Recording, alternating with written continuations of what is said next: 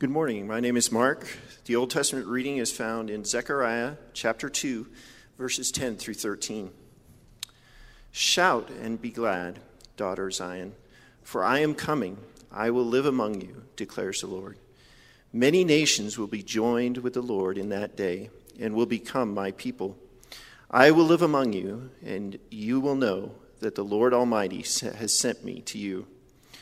The Lord will inherit Judah as his portion. The Holy Land will again choose Jerusalem. Be still before the Lord, all mankind, because he has roused himself from his holy dwelling. The word of the Lord. Thanks be to God.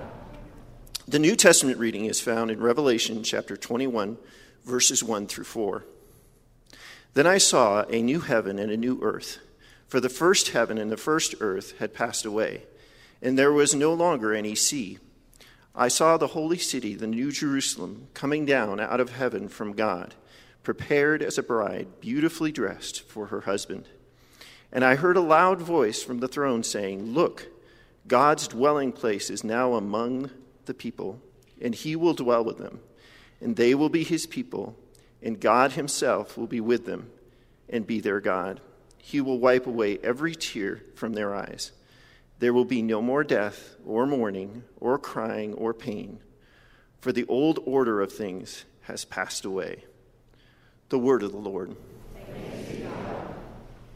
If you are able, please stand for the gospel reading found in Matthew chapter 6, verses 9 through 13. This then is how you should pray. Our Father in heaven, hallowed be your name. Your kingdom come, your will be done on earth as it is in heaven. Give us today our daily bread, and forgive us our debts, as we also have forgiven our debtors. And lead us not into temptation, but deliver us from the evil one. The gospel of the Lord. While you're standing, let's pray. Spirit of the living God, we need you. If we have come here to hear a tricky talk, 3 simple points for a better life, we've wasted our time. We've come to hear the thundering voice of God Almighty. We've come to be put back together as the people of God. We've come to be healed to the deepest places and raised to new life in your Spirit. And so we say, come, Holy Spirit, and speak to us. Walk these rows, walk these aisles, walk our hearts. We pray, may the words of our mouths and the meditations of our hearts be acceptable in your sight, O Lord, our strength and our Redeemer. We pray these things in the name of the Father and the Son and the Holy Spirit. And all God's people said, Amen. You may be seated. Before we get started, I just want to say how much I love New Life Downtown, how much I love this congregation. Some of you are like, we've never met. I love you. I've known Glenn and Holly for over 20 years. I've known Jason and Sarah for over 20 years. Jason Jackson was my high school youth pastor in Tulsa, Oklahoma. I was 16, he was 19, he was a new believer. He was showing me the way. So if you hate today's sermon, blame Jason. All right, thank you, appreciate that. My youngest, we have 3 kids, 13, 11, and 9 tomorrow. Our baby boy, Wakely, will be 9 tomorrow. And his second grade teacher is here today. She attends downtown. And before I was leaving, he looked at me, and basically what he was saying is, don't screw this up. So we'll do our best here. Today we're going to read, we read out of the prophet Zechariah, the second to last minor prophet in the Old Testament. And Zechariah essentially wants to ask us, have you ever had your expectations wildly unmet? It was 2 years ago. I just finished my 14th year at New Life. I was beginning my 15th year. And we were getting our second sabbatical. So we got 6 weeks off, and we had been planning for this. At the time, our daughter just turned 12, and our boy was almost 10 and then 7. So they were at this magical age where they could get on a plane and fly and not break apart, as a human being. So they were so excited. And so we saved up our money. We saved up our airline miles. We bought 5 tickets to London.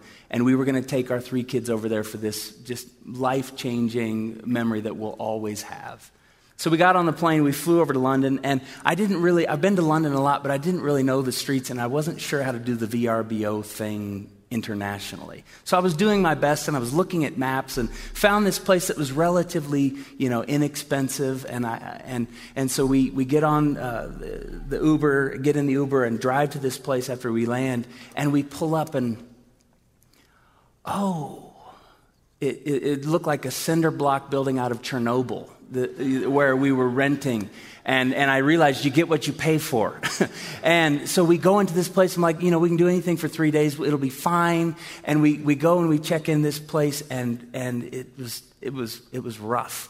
And okay, kids, close your eyes. You're fine. We'll make it. So we go to bed. We get the kids tucked in that night, 2 tight little rooms next to each other. And we discover late in the evening that the neighbors next door, who are like right through the paper-thin walls, they are drunks.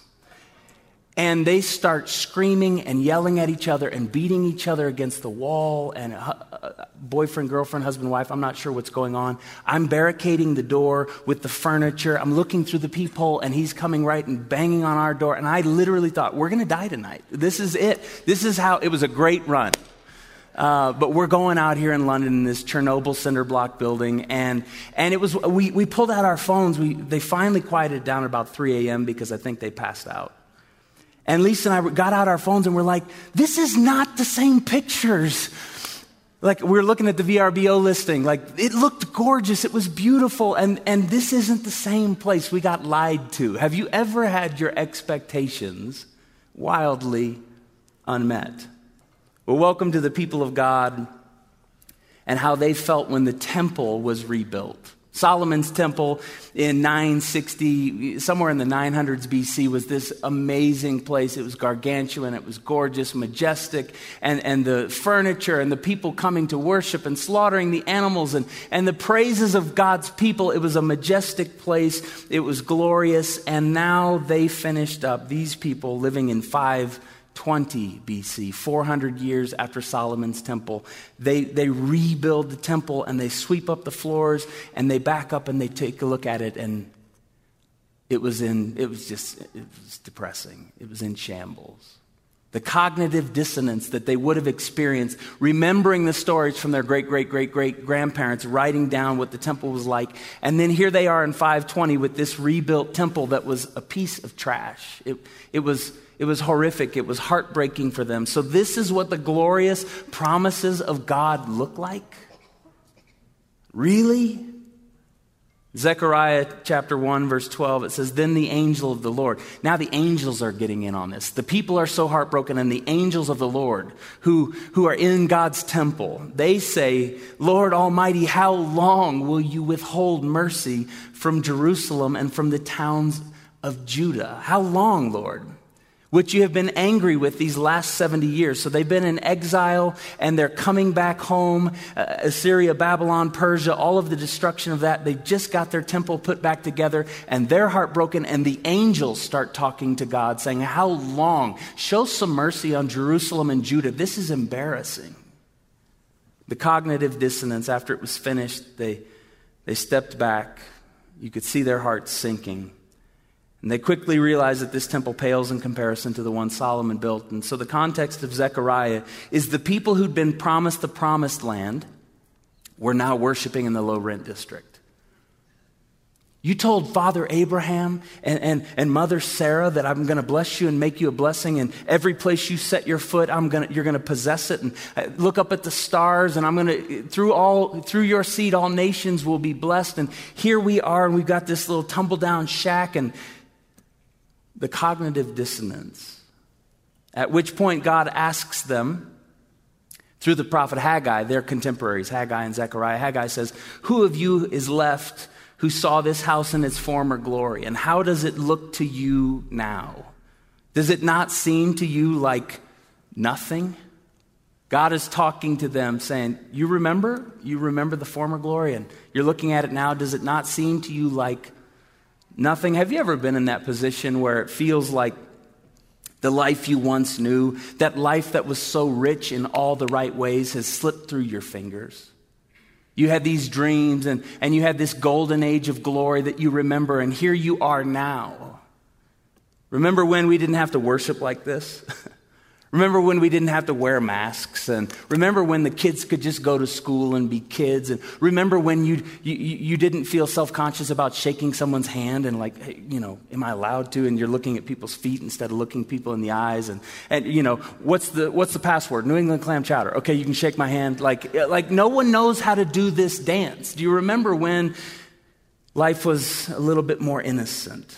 You remember when you can hug people and you could travel easily and you could go into hospitals? Do you remember when you didn't have to look through windows at the nursing homes at your aging parents or grandparents and only wave at them? You remember when you could stand bedside when someone was entering their rest? Maybe some of you remember growing up in the Jesus movement of the 70s when your heart was brought to life by the Spirit of God, and you would worship and you would worship and you would worship. Remember the church of your childhood. Some of you have these memories, these golden ages of glory that are frozen in your mind. And I'll just say to you that the book of Zechariah is an invitation to bring our disappointments into the presence of God. Do you know that God is not afraid of our truth-telling? You know that 2/3 of the Psalms have an element of lament in them. And I think too many Christians are practicing a false politeness in the presence of God. Oh, bless the Lord, blessed and highly favored. It's just so good to be here today. And life is... No, God says, why don't you just tell me how you feel? Go ahead and open up your heart. And the psalmists, they go, my God, why? Psalm 22:1, and Jesus hangs on the cross and doesn't seem to think the Father is too precious. And Jesus takes up verbatim on the cross the cry of the psalmist, my God, why have you forsaken me? The book of Zechariah is an invitation to bring your disappointments into the presence of the Lord. And here we are in this season of Lent, but I want to suggest to you we've all kind of been living in a year-long Lent. That's kind of what it's felt like to me. Like, when are we going to kind of transition? When's Easter coming? And we had an Easter, but it doesn't feel like Easter. It's okay to bring your disappointments into the presence of God, to journal, to cry out, to write poetry, to say, God, when's this thing going to shift? And when are you going to take me back into... And I remember the former glory. God, what are you going to do to get this thing right-sized? But the second thing I want to say is the book of Zechariah is an invitation to surrender our expectations of what the golden age of glory has to look like. So we can name our disappointments, but we also have to surrender our expectations of what the golden age of glory has to look like. Eugene Peterson was a long friend of mine. He translated the Message Bible. Many of you will know about the Message translation. And I wrote a book last year called Chasing Wisdom that tells the story of when the bottom fell out at New Life 13, 14 years ago. I pursued Eugene, and Pastor Glenn did as well. And Eugene, he was this small-town boy from Kalispell, Montana, and he went to Seattle Pacific in Seattle and got his undergrad, and then drove to New York City as a young 22-year-old. And he gets enrolled in one of the greatest seminaries on the planet, and he's getting world-class training, and he quickly rises above. People start going, who is this kid from Montana who knows Greek and Hebrew inside out? While he's studying there as a master's student, they hire him as an adjunct to start teaching the original languages. Eugene's crushing it as a 23, 24-year-old. He graduates and he goes to Johns Hopkins in Baltimore, is working on his doctoral work, and people all around him, world-class intellect, world-class writer, he's crushing it. And Eugene told me, sitting in his living room one night, he said, I figured after I finished my doctoral work that I would go to one of the sort of great preaching seat Presbyterian churches in America, and I would be with the high society Christians and the ones who go to think tanks in Washington, D.C. and talk about evangelicalism in America. And I figured God would, use me and situate me in one of those settings. He said, you know where he sent me? He sent me to Bel Air, Maryland, to this little suburbia place that was being developed and he sent me a bunch of alcoholics. In my church, inordinate amount of alcoholics and we had drug dealers in my church, and I'm working with people who are trying to get clean. And he said I was working with suburbanites who didn't really care to come to church and didn't really care about the gospel. They're just kind of lazy in their faith. And he said, and I had all these widows, these elderly widows in my congregation. He said, I thought the Lord was going to put me over here in this huge pulpit and huge platform and change America and really talk to the people who were thinking thinking, great thoughts about the kingdom of God. He said he situated me with alcoholics and drug dealers and disinterested suburbanites and elderly widows. And once a week, Eugene would do a Bible study. 3 of these widows came to him and they said, would you teach us the scriptures? So he said every Tuesday I'd go and I'd meet these widows in their late 70s and early 80s. And he said before class each week, I would take the text we were going to study and I would translate it for them. That's how we got the Message Bible. He said, I'd go sit at a Greasy Spoon diner with this druggie who was, still kind of hungover and coming to, and we would sit there and I'd buy him breakfast and try to help him get cleaned up for the morning. And he said, I realized he didn't know Psalm 3. Lord, how many are my foes? Many rise up against me. Many are saying of me, there's no help for you in God. For you, O Lord, are a shield for me, the glory and the lifter of my head. He didn't understand the King James I put in front of him. So what I did was I translated it into language that a druggie could understand. The Message Bible has sold 20 million copies, and Bono stands up, pre-COVID, he'd stand up in stadiums with 100,000 people and he'd read Psalm 40. I waited, and I waited, and I waited on God. And everyone go, whoa! And we know about the Message translation. We know about Eugene Peterson, but it only took him 65 years to become an overnight success. And I want to suggest to you that much of the glorious result of the Message Bible can be attributed to the inglorious conditions in which it was written. The glory came from the inglorious 30 years of pastoral ministry with people who were tucked away in anonymity and people that no one else served and no one else loved and no one else took to breakfast at a Greasy Spoon diner. And Eugene's just there faithfully translating the scriptures and passing it across the table. And the glory that we experience when we hold up God's word as translated through the Message came from 30 years of inglorious work. I think that's what Zechariah is trying to tell us. Like, can you surrender your expectations of what it has to look like? Eugene thought he'd be up on the big stage. He's in the Greasy Spoon diner taking care of people that no one else cares for. And because he submitted to that for decades, God said, I can trust you. We have to surrender our expectations. But the third thing I want to say about the book of Zechariah is that it's an invitation to believe a future glory is coming that will far surpass the very best days of our former glory. A future glory is coming that will far surpass the very best days of the former glory. There's this juxtaposition we see. Future versus former, future versus former. Zechariah and Haggai are preachers that are sent to stir our imaginations for God's great eschatological future, for that great kingdom day when all will be made right. And Haggai picks this up, or Zechariah in chapter 2, he says, Then I looked up, and there before me was a man with a measuring line in his hand. And I asked, Where are you going? And he answered me, to measure Jerusalem. This is construction language. Remember, chapter 1 is they look at the temple that they have, and it's heartbreaking and it's embarrassing, and it looks like trash compared to what their forefathers and foremothers experienced. But now this angel takes out a tape measure, and he's going to measure Jerusalem to find out how wide and how long it is.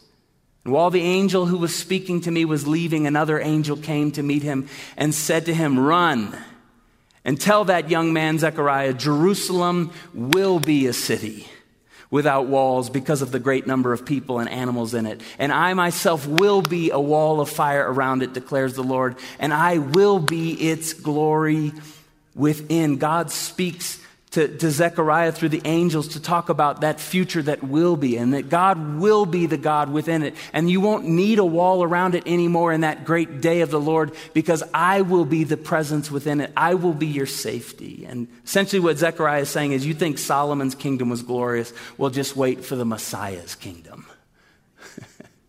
You remember 400 years before, but just wait until that great glorious day. You think Jerusalem was wonderful? Well, wait for the new Jerusalem to come. Essentially, Zechariah is saying, but baby, you just ain't seen nothing yet. Revelation 21, we read it at the beginning, verses 1 through 4. So this is now imaging that great day that is coming. Then I saw a new heaven and a new earth, for the first heaven and the first earth had passed away, and there was no longer any sea. And I saw the holy city, the new Jerusalem, coming down out of heaven from God, prepared as a bride beautifully dressed for her husband. And I heard a loud voice from the throne saying, "Look, God's dwelling place is now among the people, and he will dwell with them, and they will be his people. And God himself will be with them and be their God, and he will wipe every tear from their eyes, and there will be no more death, and there will be no more mourning, and there will be no more crying, and there will be no more pain, for the old order of things has passed away." This is imaging the future arrival of God's presence. God is coming, says Zechariah. And the temptation is to look back to that golden age of glory that you want to fix and freeze in your mind as the best it will ever be. And Zechariah and John on Patmos, they turn our attention out toward God's glorious future and say, yeah, that was wonderful. Thank God for that. And here you are stuck in the middle and it feels like the bottom has fallen out. But I'm telling you, a day is coming that's going to make that day blush. A day is coming that's going to make that day look like the low rent district. A day is coming when your greatest memories of the past will be far surpassed by the kingdom that is coming and the will of God that will be done. Future glory is coming. Friends, it's so easy to get stuck looking back. And what they want us to do today is to say, "Come, Lord Jesus," and to look to the future, that day where there will be no more funeral homes, and no more hospitals, and no more first responders. Praise God for doctors and nurses and first responders. Praise God for Natalia going down to Honduras and doing this amazing kingdom work. And there's going to be a day when Natalia just gets to worship. She's not going to have to be healing bodies anymore because healing has come once and for all. Can you say amen? So the question that gets asked, we hear all this, we can bring our disappointments into the presence of the Lord, and we can surrender our expectations, and we can look for this future glory that'll far surpass the former glory. So now the question is, what is our call right now? Looking at the temple that we're working with, looking at the lives that we're living in, looking at the situation we find ourselves in, what's our call right now? Our call is to make space for God in the world. It won't feel like much, but here's how I want to say it today. Build the best little temple that you can muster. They put together the temple they could build at that time with that economy, with what they had. It wasn't Solomon's, but this is what we can do. And we can go there and we can worship, and we can go there and we can take our children, and we can go there and we can create a safe space for the elderly, the Simeons and the Annas to come into God's presence and to be loved and to be seen and to be known. And we can go there and we can sing the songs with the instruments that we have, and we can make the sacrifices that we can make at this point in our lives. Build the best little temple that you can muster. And I promise you, it's just not going to feel like much. For some of you, you're changing diapers right now. You're grinding it out, sleepless nights. Some of you, you're doing school carpool lines. Some of you, you're working the job and living in the apartment that you're living with the roommate that you have, and it's not your favorite situation. And there was a golden age of glory that was much better than the one that you're in right now. But can you make a space for God right where you are? Some of you are grandparents, and you're in a new season of life, and you've recently retired, and you're trying to find the new normal, and you feel like your sense of purpose is lost because I used to go to that job every day, and I knew what my life was supposed to look like, and now I've got this time and this space. What am I supposed to do with it? Well, what can you press into right now to just create a little space for God in the world? It won't feel like a former age of glory, but I promise you, God will do something with it. For me, it's the soccer pitch. We've got 3 kids playing soccer and 2 kids playing basketball right now. And we go out to the soccer pitch. And someone told me the other day, Colorado Springs is just this evangelical mega hub of the world and everyone's a Christian. I said, what city are you living in? Are you serious? I'll tell you, 80921, the words my kids are hearing out on the soccer pitch, people need Jesus.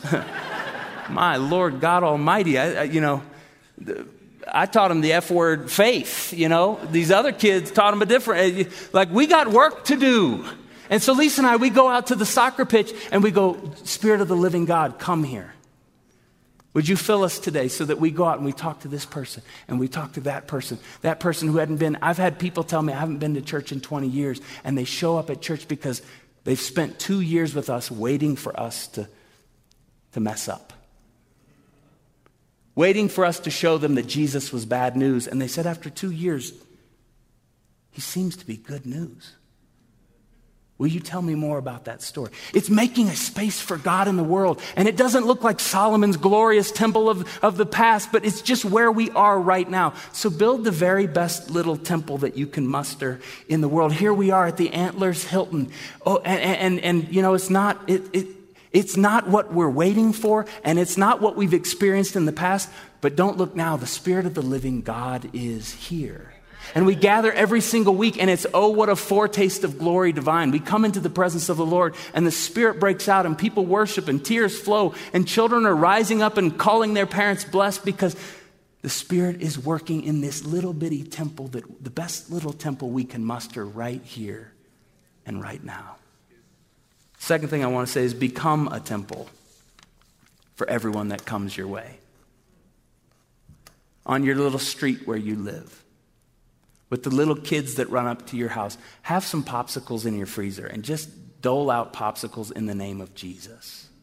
Become a temple right where you are for the people that you encounter. You go into jobs where people will not darken the doors of a church, but Jesus on Monday morning sends you back out to be missionaries. He's saying, you are the temple of the Holy Spirit. Now go get them.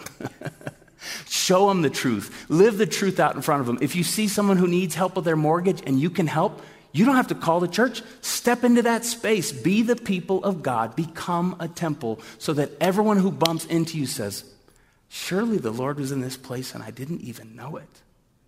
What is different about these people? What's different about Lorinda Curdy? I've known this woman almost 17 years, and just being around her, she is a temple of the Holy Spirit, and every situation she steps into, she's ready.